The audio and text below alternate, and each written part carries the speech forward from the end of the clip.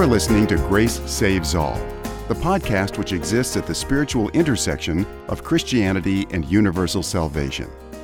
In this podcast, we will be exploring an ancient and modern approach to Christianity which affirms both that grace saves alone and that grace goes to all.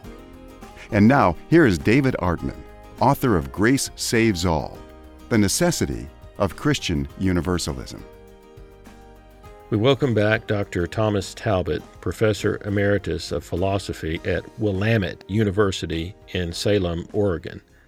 Dr. Talbott's The Inescapable Love of God has helped many, including myself, to see just exactly how strong a case can be made for a distinctly Christian vision of universal salvation. Through rigorous logic, Dr. Talbott exposes the problems we have inherited in Western theology's picture of God. But he doesn't just expose the problems of Western theology's picture of God, he also provides a solution to this problem by describing a better and even older picture of God which predates the Western Christian tradition. Dr. Talbott's scholarship has played a decisive part in the modern revival of this ancient Christian picture of a perfectly loving and perfectly triumphant God. I wanted to bring Dr. Talbott back today to tell us more about two big questions. First, why would an all-knowing, all-loving, and all-powerful God allow various horrendous evils to take place in God's creation? And second, in a world where we face so much ambiguity and suffering, why does it still make sense to stake everything on hope rather than despair? So in anticipation of your answers to these two big questions, welcome back again, Dr. Thomas Talbott, to the Grace Saves All podcast. It's great to be here, David, and I hope we can have a good discussion. Well, great. Well, let's go ahead and get this conversation going.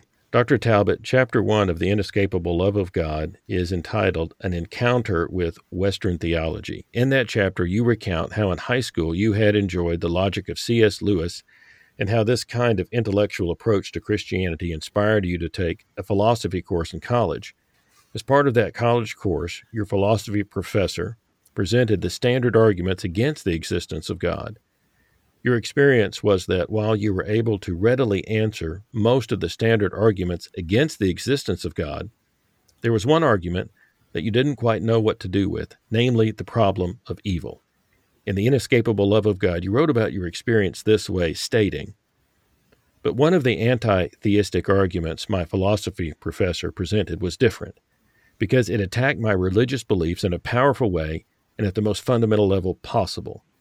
That was the so-called argument from evil, which begins with a worry that almost every religious person thinks about at one time or another, namely this: how can we square the idea of a loving God with the evil and the profound misery and suffering we see all around us?" And then in Chapter 13 of your book, entitled Love's Final Victory, you pick up this question again in a section of that chapter entitled The Problem of Evil, Some Further Reflections. Here you write, "But even if we are all destined for a glorious end, hard questions remain concerning some of the evils that we experience along the way, especially during our earthly lives. So let us now return to this question. Are there plausible reasons, grounded in the nature of God's redemptive purposes, for why a supremely perfect Creator might permit various historical events to unfold on their own and without interference, even when they result in seemingly horrendous evils of a temporary kind?" So, Dr. Talbott, why indeed might an all-knowing, all-loving, and all-powerful God allow various horrendous evils to take place in his creation? Well, David, don't you have a difficult question for me to address?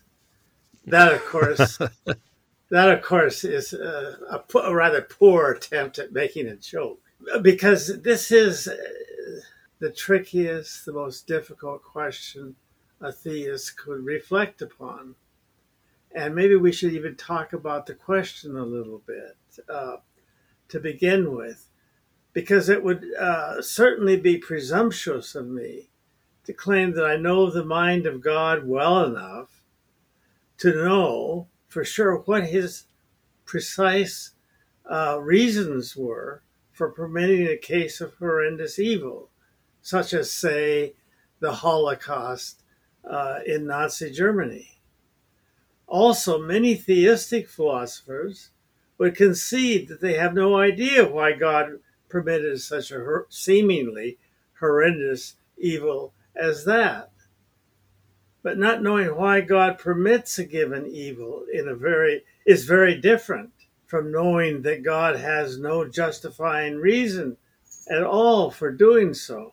Indeed, there is always the possibility that some of God's reasons for acting may simply lie beyond our own ken. So we just might not be able to understand some of the reasons that God does things.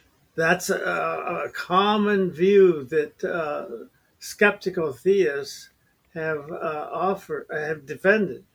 We also have to bear in mind that the burden of proof always rests squarely on the shoulders of those who claim to have a proof, or even claim to have a strong argument for some conclusion.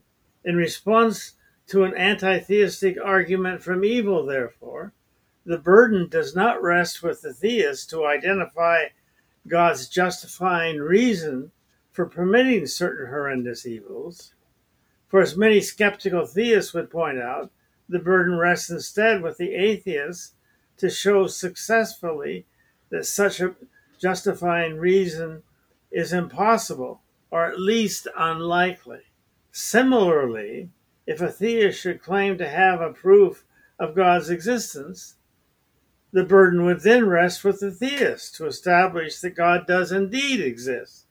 It would not rest with, say, the non-theist to provide reasons for thinking that God does not exist. So anyway, we can ask the question at this point, how successful is the anti-theistic argument from evil? This argument typically comes in one of two very different forms. According to one form, sometimes called the logical problem of evil, it is argued that certain horrendous evils are logically inconsistent with the existence of a supremely perfect God. Why? Because it is logically impossible, some atheists have argued, that God should have a justifying reason for permitting any such evils as these. But according to another form, typically called the evidential or the inductive problem of evil, it is argued that because such evils reduce the chances or the likelihood of there being a justifying reason for them, they at least constitute evidence against the existence of a supremely perfect God. So whereas the first form is found would exclude the very possibility of God having a justifying reason, the second form does not seek to exclude that possibility entirely. It concludes instead that such a possibility is unlikely, or reduces the probability of God's existence. So, David, do you have any questions about what I've said so far? Well, I'd really just like to make sure I'm understanding what you're saying. If I understand you so far, while you, as a theist, may not be able to fully answer why an all-knowing, loving, and powerful God allows evil, even though you believe a justifying reason to allow evil does exist, that doesn't mean that the anti-theist or the non-theist has proved the opposite point. There is still a burden on the atheist to show why a justifying reason for evil is impossible or unlikely. Is that right? Yeah, that's exactly right. As already mentioned, if the theist claims to have a proof of God, then the burden rests with the theist to, make the case. Think of the cosmological argument, which comes in several forms. You've got the argument that there has to be a prime mover, the argument that there has to be a first cause, the argument that if any contingent beings exist at all, then there must exist a necessary being, a being whose reason for existence lies in its own nature. Well, if a theist wants to defend that, one of those arguments, the theist has the burden of proof. I think you're exactly right in your interpretation. All right. Also, as I understand you, there are two ways an atheist might go in arguing against a good God. There is the simple argument from logic that no good God could allow horrendous evil and still be good. And there is the evidential or inductive form of the argument, which would essentially say that the odds of a justifying reason for allowing horrendous evil is so slim that this high improbability of a justifying reason constitutes evidence. Maybe I could put it this way. If a rather obvious reason for justifying horrendous evil is not apparent, then it is apparent that such a justifying reason for horrendous evil does not, in fact, exist. Yeah, that I think is correct, although I would substitute the term unlikely for the second occurrence of apparent in that last. In other words, if it's not apparent that there is a justifying reason, that doesn't make it apparent that there is no. But it makes it more unlikely that there's no justifying reason. Or let's say it reduces the probability. And incidentally, that's why I hold that there's really no reason why a theist needs to reject the evidential argument from evil. I see no reason, in other words, why a theist must reject the claim that certain horrendous evils, taken as an isolated body of evidence, seem to count against the existence of God. Wouldn't it be truly remarkable if nothing in our experience did that? The point is that what an isolated body of evidence might support may be very different from what our total evidence might support. In particular, God's existence might be utterly improbable with respect to an isolated body of evidence, and nonetheless probable to the point of a virtual certainty with respect to a given person's total evidence. As an illustration, I've seen numerous white swans at a local lake in Placentia, California, and I've never seen a black swan there. So if I should receive reliable information that one of my granddaughters, one of my precious granddaughters, I might add, was feeding a swan in that lake, I would surely think it highly probable that she was feeding a white swan there. In relation to my daughter's total evidence, the mother of my granddaughter, however, it might nonetheless be a practical certainty that my granddaughter was feeding a black swan there. In a similar way, I see no reason why a theist cannot simply concede that the existence of certain horrendous evils, or even seemingly horrendous evils, taken by themselves, do seem to count against the existence of a God, and still remain confident both that such a God exists and that he has a justifying reason for permitting such evils. And that could be true, by the way, even if this theist has no idea what such a reason might be. Well, so far, the problem of evil we are discussing is how a good God could allow horrendous evils. But there is another aspect to this problem which seems equally troubling, and it has to do with the standard Christian understanding of hell. The question is, how could a good God eternally torment his failed children? How could an eternal punishment ever be a just penalty for a finite crime? Also, assuming God knows all and is completely responsible for creation, wouldn't God have known from the beginning of creation that his children would fall and incur guilt?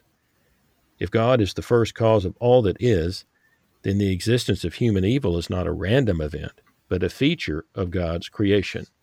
In other words, if God causes the circumstances in which God knows human evil and guilt will arise, then doesn't God's goodness suffer if God is not able to provide a solution? The doctrine of eternal torment seems to exclude the possibility of God being good. And even the doctrine of annihilation of sinners, in my mind, does not solve the problem either. I could put the question simply this way: how can God be all good unless God has ultimate outcomes which are good for all? Great question, David. And there's no doubt at least not in my own mind, that the doctrine of hell, understood as God inflicting unending torment on some sinners as punishment for their sins committed during their earthly lives, expresses a logical or a metaphysical impossibility. For it's simply not possible, I hold, that such torment without end would be in someone's best interest over the long run.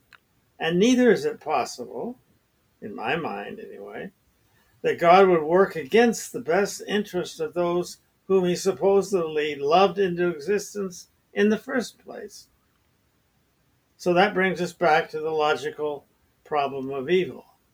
However, in fairness, I should perhaps point out that most Christian philosophers who defend the possibility of an everlasting hell conceive of it as a freely embraced condition rather than as an externally imposed just punishment.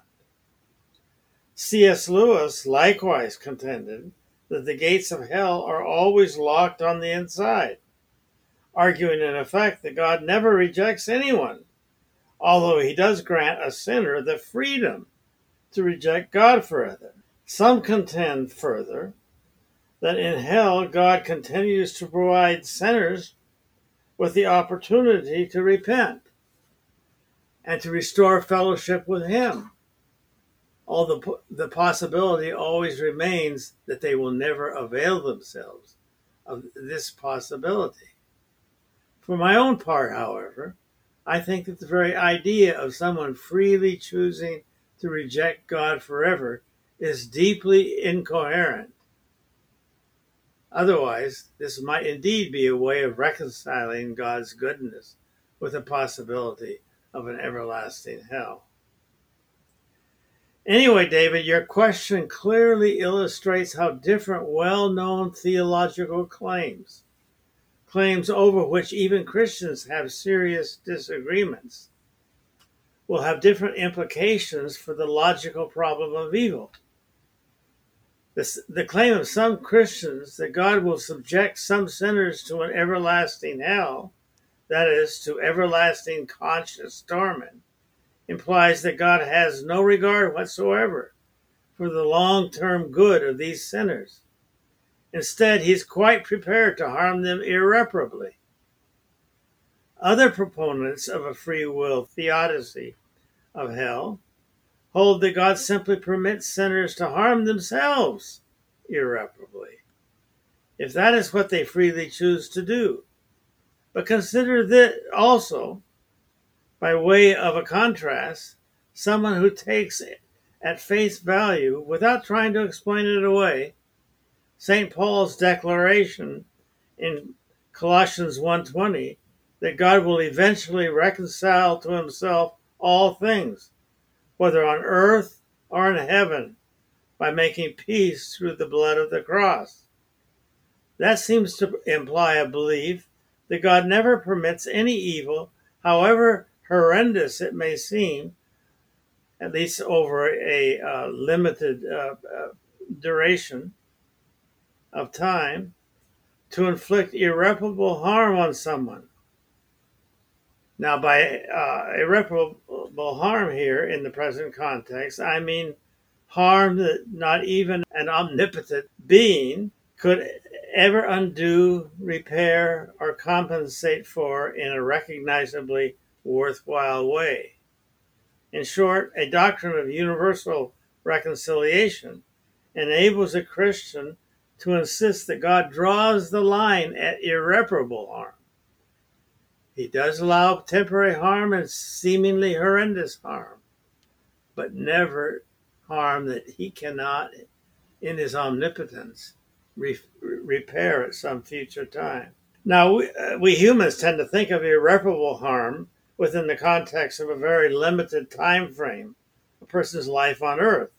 In that sense, every murder and every suicide would automatically seem to qualify as an instance of irreparable harm, even as every natural death would so qualify.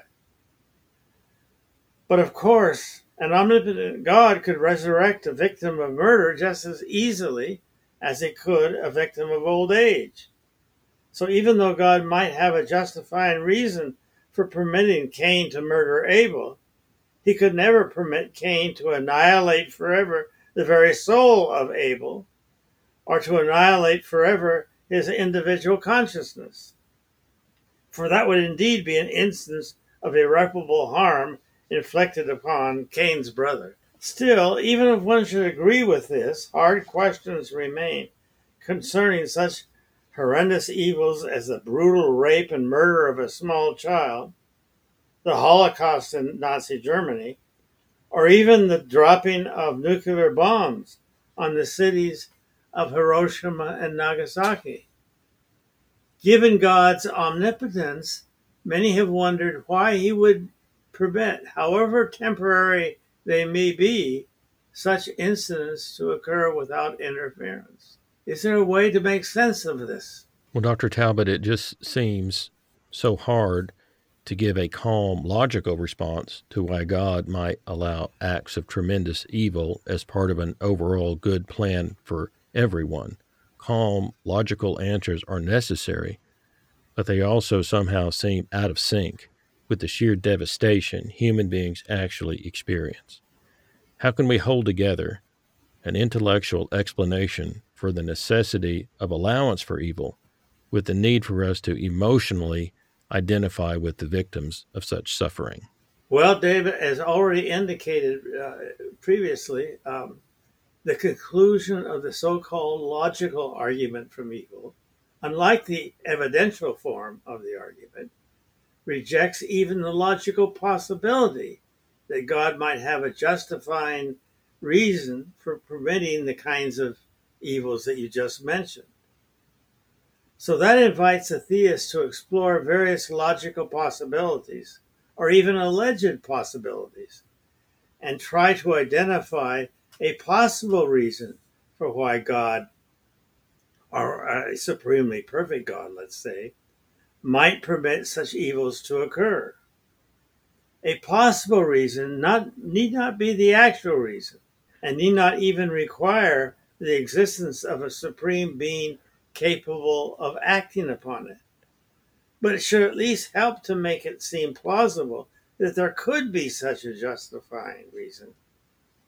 Towards that end, then, it might be helpful to consider several issues: the logical limits of omnipotent power, the fundamental mystery that the creation of creatures like you and me entails, and the metaphysical obstacles that even an omnipotent being might face or need to overcome in an effort to produce a genuinely worthwhile creation. So how, first of all, should we understand the nature of God's omnipotent power? A common misunderstanding at this point is that there are no limits of any kind to what an omnipotent being can do. But although there are no non-logical limits to what such a being can do, virtually all theistic philosophers would agree that there are indeed logical limits to what such a being can do. Not even an omnipotent being, in other words, can create square circles, or bring it about that 2 + 2 = 5, or create a universe that has the property of being uncreated, or perform any other logically impossible task. Now, it's easy to assume, at this point, that such logical limits as these are of little consequence. But that's not true at all. For suppose that God should causally determine every one of our thoughts, whatever it might be, every inference we might draw, whether it be drawn accurately or mistakenly, and every evaluation we might make of some body of evidence, however rational or irrational that evaluation might be. Suppose further that God wanted us to qualify as independently rational creatures, capable of reasoning on our own, at least some of the time. And suppose finally that we have here a genuine logical impossibility as it clearly seems to be? If so, then God could not both causally determine all of our thoughts and reasoning processes in the way just described, and create us as independently rational creatures capable of reasoning on our own. If he wanted to create minimally rational creatures, therefore, he could not causally determine every event that occurs in his creation. That barely scratches the surface, however, of the complexities that even an omnipotent being might face in creating minimally rational creatures capable of reasoning on their own. How, for example, could even omnipotence create such independently rational creatures without meeting certain broadly logical or metaphysically necessary conditions of their coming into being? For if, as I have suggested, one of these metaphysically necessary conditions is a severance from God's direct causal control, severance, I should say, from God's direct causal control, and if God also wanted these minimally rational creatures to learn valuable lessons from experience and from their interactions with each other, then perhaps he would have had no choice but to permit their embryonic minds to emerge and to begin functioning on their own in a context of ambiguity, ignorance, and indeterminism. It is easy enough, I suppose, to imagine an omnipotent being instantaneously creating a self-aware, language-using, fully rational, and morally mature person capable of independent action. But I, for one, see no reason to think this possible at all. No one doubts, I presume, that all newborn babies, in fact, start out their lives in a context of ambiguity, ignorance, and misperception. But in addition to that, I seriously doubt that even omnipotence could create such independently rational creatures in a context other than that. So it is reasonable to assume that the creation of mature souls necessitates that they begin in a context of ambiguity, ignorance, and misperception. And when we look in the Bible, we find this in the story of Adam and Eve in the garden. There are even fallen spiritual beings, such as fallen angels and the devil himself, which seem to be involved. So we are presented with a very complex and ambiguous situation on multiple fronts.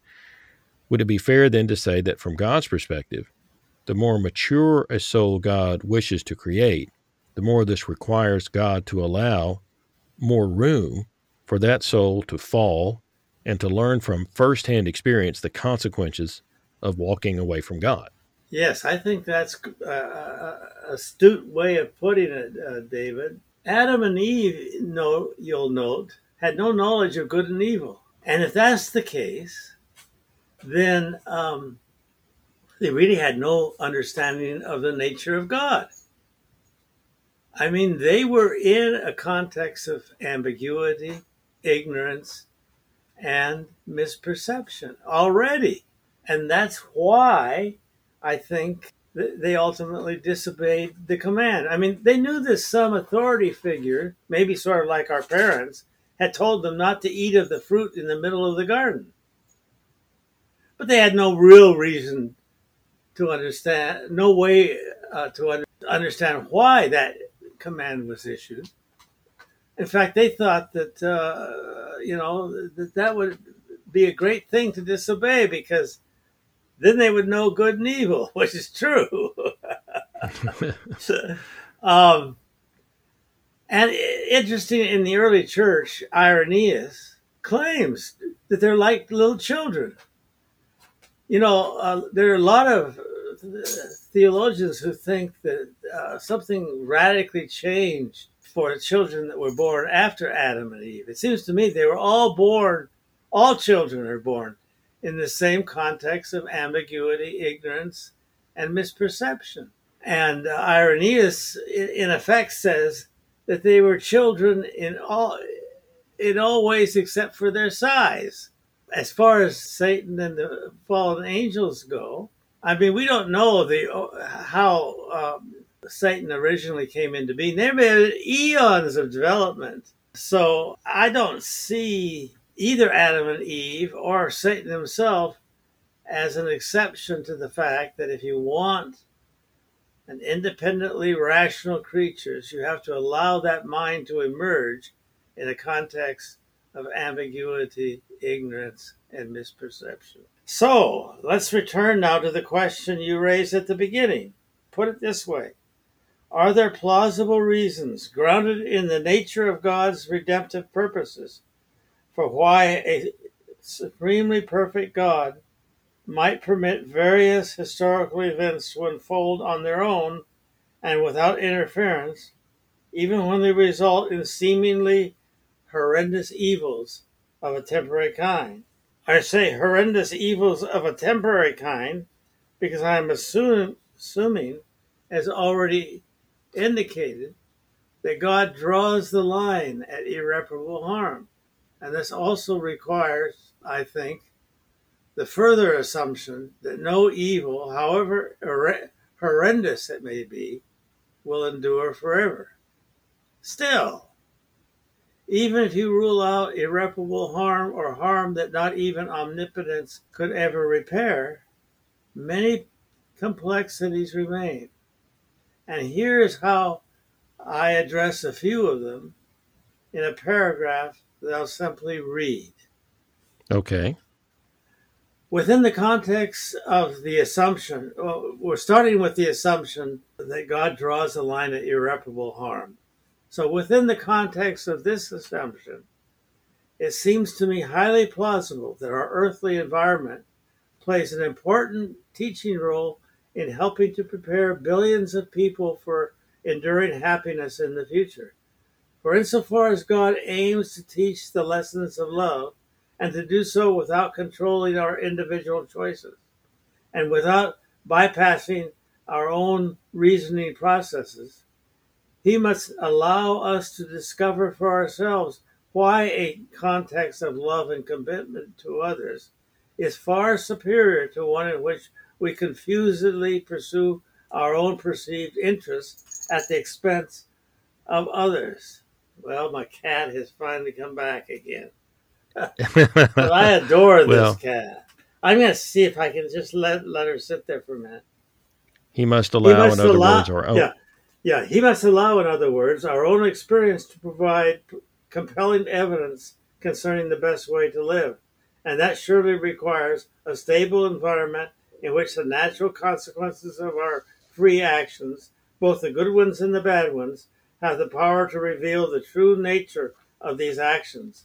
In particular, an environment in which newly emergent persons encounter real threats and dangers of a temporary kind, where one person's temporary welfare may depend upon the free choices of others and upon natural forces over which one has limited or no control, where there are therefore opportunities for consequential moral choices, and where moral failure would likely provide ample opportunities for repentance, forgiveness, and atonement. Such an environment or school may be, I contend, an indispensable part of the best means available to God for securing a glorious future for all. And in order to maintain such an environment, God may also have no choice but to adopt a strategy of non-interference with respect to certain seemingly horrendous evils of a temporary kind, even as he tries to enlist our aid in opposing them. For it is essential to his loving purposes and his soul-making project, as John Hick famously called it, that we have important work to do, important discoveries to make, and real evils to oppose. Accordingly, although I never claim to know why God permits this or that instance of human suffering, part of the Christian perspective on suffering, as I have come to understand it anyway, finally comes down to the idea that a truly worthwhile creation costs something. As I have put it in another paragraph that I'll just read, it is at least possible that not even an omnipotent God could create free, independent persons and perfect them as sons and daughters without paying a heavy price, both in terms of creaturely suffering and in terms of his own suffering as well. In no other environment, except one in which innocent victims sometimes suffer temporarily, could God perfect his loved ones and secure supreme happiness for all of them in the future. In no other environment could he achieve his ultimate victory over sin and death and reconcile the entire human race to himself. So God suffers himself and also permits others to suffer as the price he must pay for a worthwhile creation.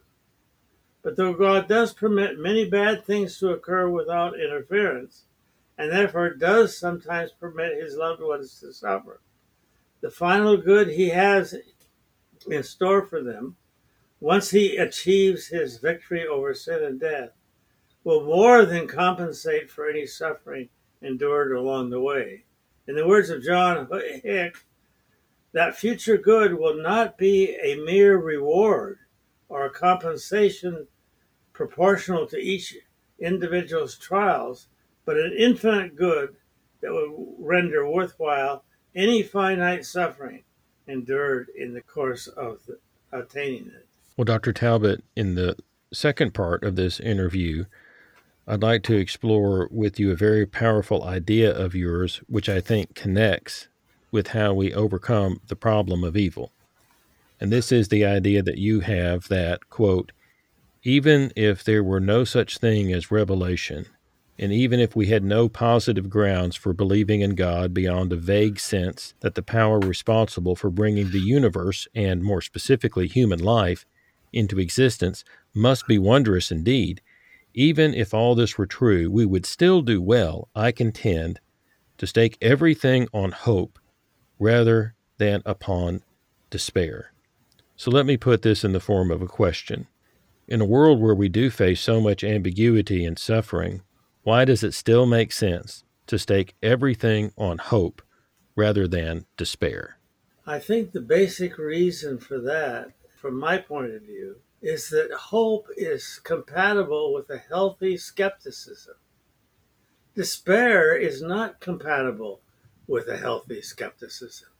In fact, despair, and I'm thinking of despair as the opposite of hope, it requires that you know that things are hopeless and that there's no possibility that you're wrong in that.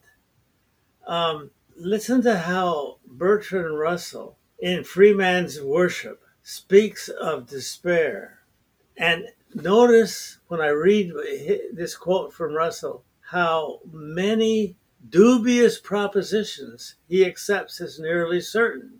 In order to despair that there's no hope, you have to believe, for example, there's no afterlife. And you have to be totally confident of that. Anyway, here's what Russell says.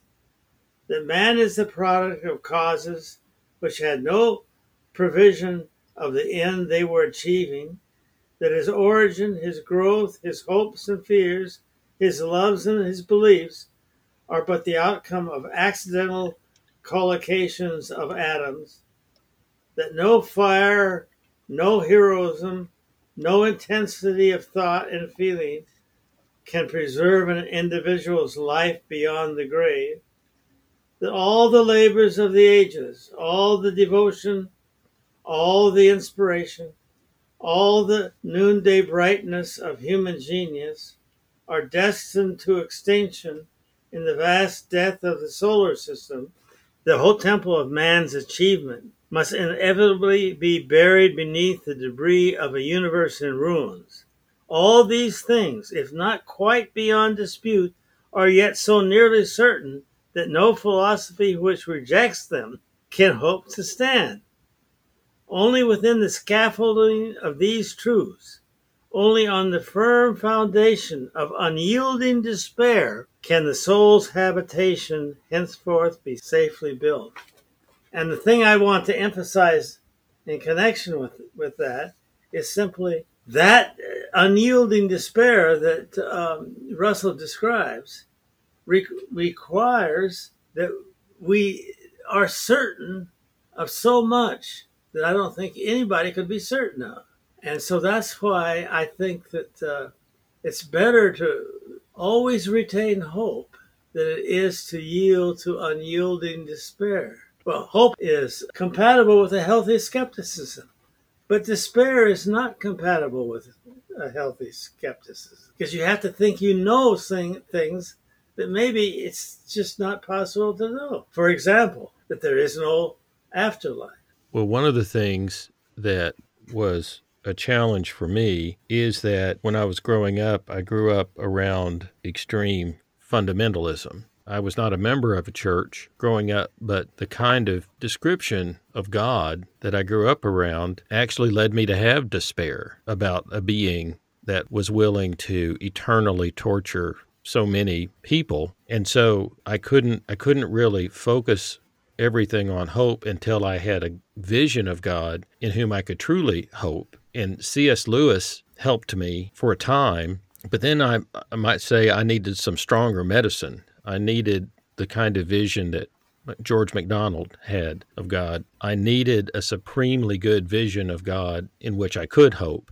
What I eventually found out was that the Christian tradition actually contained this picture of God in its earliest days, and that there was a way that I could be Christian and hope in a supremely good God, and that I could do this in faith, but I could also do it with the logical understanding that this just makes the most sense. It's a logical and sensible approach, and it requires faith, but everything requires faith. Atheism requires faith. Relentless despair requires faith.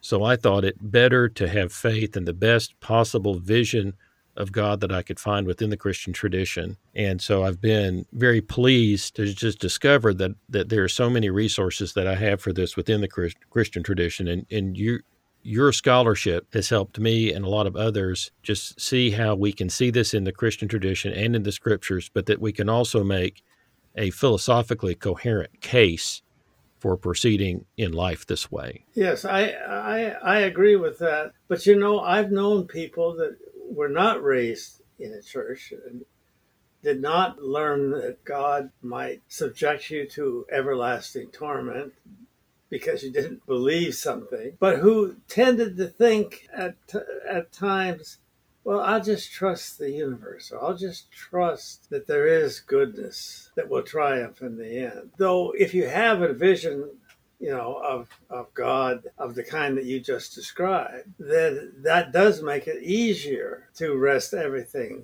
on hope. But I think even if you don't have that Christian background, as some of the New Age people don't, but they still are able to, in a sense, stake everything on the hope that there is goodness and that will triumph. Well, I think one of the reasons that people get into New Age spirituality and that type of thing is because they're not aware of the resources within the Christian tradition that they have for believing in a truly good God. They just assume that the fundamentalist voices that they hear, or the most strident voices they hear, are the ones that represent Christianity.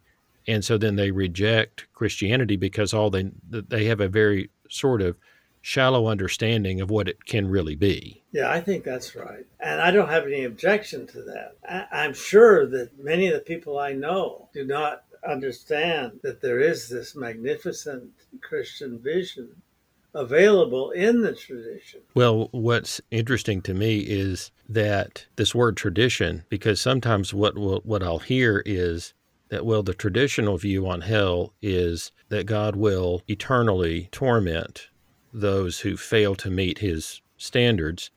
And we're told again and again that that's the traditional view.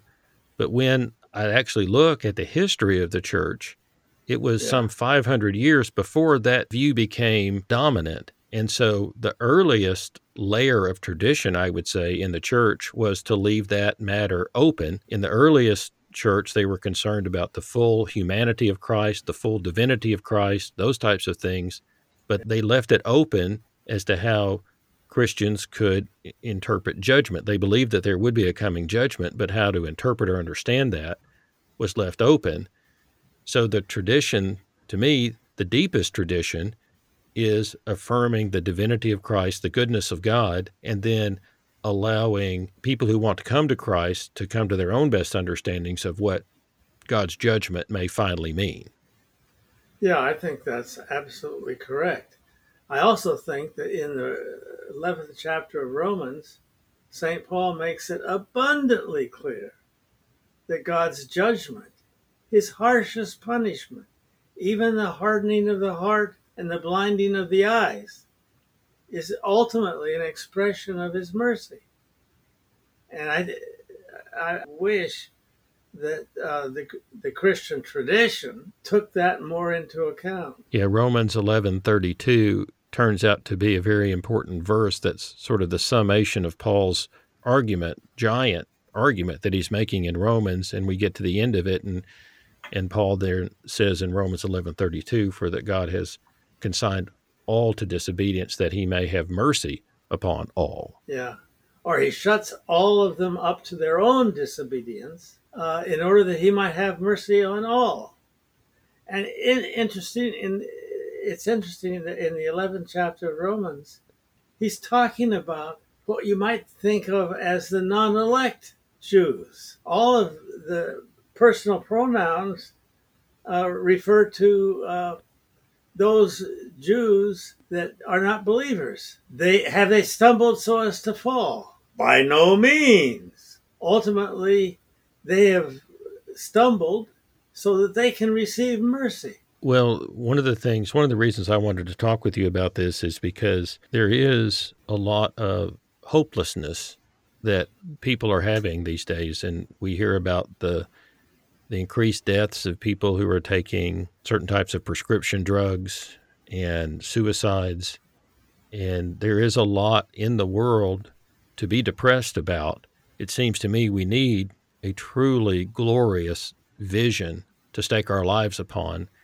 And I think you've done a good job of describing why that we can do that within the bounds of the Christian tradition, and why logically it makes sense to do so. And I think the logical component of it is important, because sometimes our emotions cloud our understanding and our thinking, and sometimes logically we just need to hold on to the idea that what makes the most sense is to keep hoping and to stake everything on hope, that unyielding despair just doesn't make sense. So even when I might not feel hopeful, it's better to just be hopeful until those good feelings return. So I think that logical component is really important. Yeah, I do too. I think that was a great summary, David. Well, thank you, Dr. Talbot, so much for your time and for your scholarship and for your patience. You have worked on this topic for years and years. I'm glad that your work is receiving the attention that it should, and whatever I can do to promote your work, I will. And if there's other things that you'd ever like to talk with me about on the podcast, I'm always happy to have you back. Well, thank you very much, David. Pleasure to be with you. Thank you for joining us in this episode of Grace Saves All. You can help spread the word by sharing this podcast with others and by giving it a rating on iTunes. If you want to find out more about David, or if you'd like to leave him a message, go to his website, davidartman.net. In the meantime, let's work together to help a hurting world know about the greatest news ever announced.